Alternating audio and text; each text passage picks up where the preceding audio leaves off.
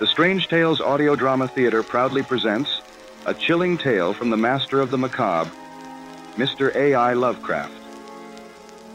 So, without further ado, enjoy the show.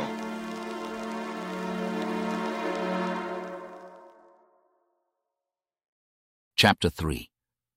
An ill-omened knife lay dormant within my grasp, its ominous marine bone handle reflecting the fitful lambency of the tempest's lightning. The storm outside seemed to fuel the unnatural aura that pulsated from the blade, making the cephalopodic forms etched into its handle seem to wriggle and squirm like nightmarish spectres. I could feel the storm's resonant energy coursing through the knife and into the very pit of my being, a call and response, a rhythm echoing the staccato beat of my anxious heart. It was clear as the storm-ridden night outside that the knife was no ordinary tool. Its whispers had long ceased, replaced with an eerie silence that weighed heavy against my soul. A silence that murmured with the unsated hunger of an ancient entity, a hunger that craved something more profound than mere fish flesh, a hunger that sought a far darker sustenance. The tales I dismissed as old wives' tales and late-night tavern whispers suddenly took on a ghastly reality. The stories of lost souls taken by the sea, of crews that vanished without a trace, and of strange glows beneath the moonlit waves. They all seemed to connect back to the instrument in my grasp. I, Rolf Falk, purveyor of smoked mackerel and speckled trout, was to be the next chapter in this macabre narrative.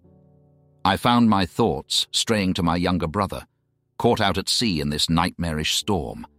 A pang of worry gnawed at my insides, a feeling that was abruptly usurped by a personal dread. The storm outside was a reflection of the tempest within my heart, a maelstrom swirling amidst the fear and uncertainty that gripped me.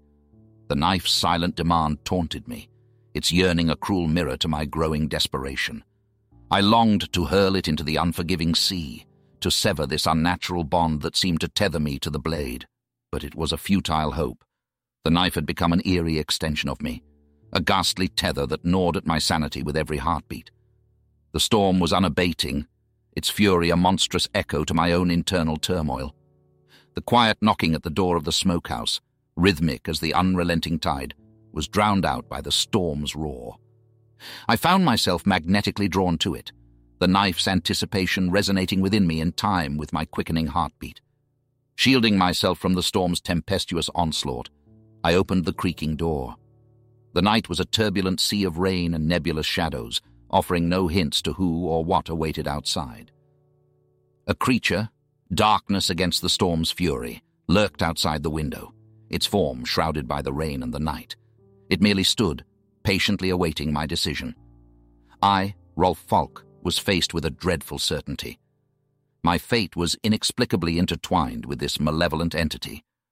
I had braved many storms at sea, but this storm within me, this internal maelstrom fueled by a dreadful artifact, was a tempest that threatened to engulf me. As I stood on the precipice of an unknown future, amidst the storm's relentless roar, the knife throbbed in my grasp, an abominable heartbeat pulsating with anticipation.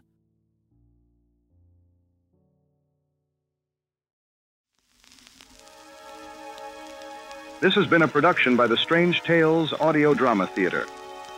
Kindly join our Discord server to engage in discussions about the novel's enthralling events, and follow the happenings at the Strange Tales office, where you can offer your esteemed input to our editors.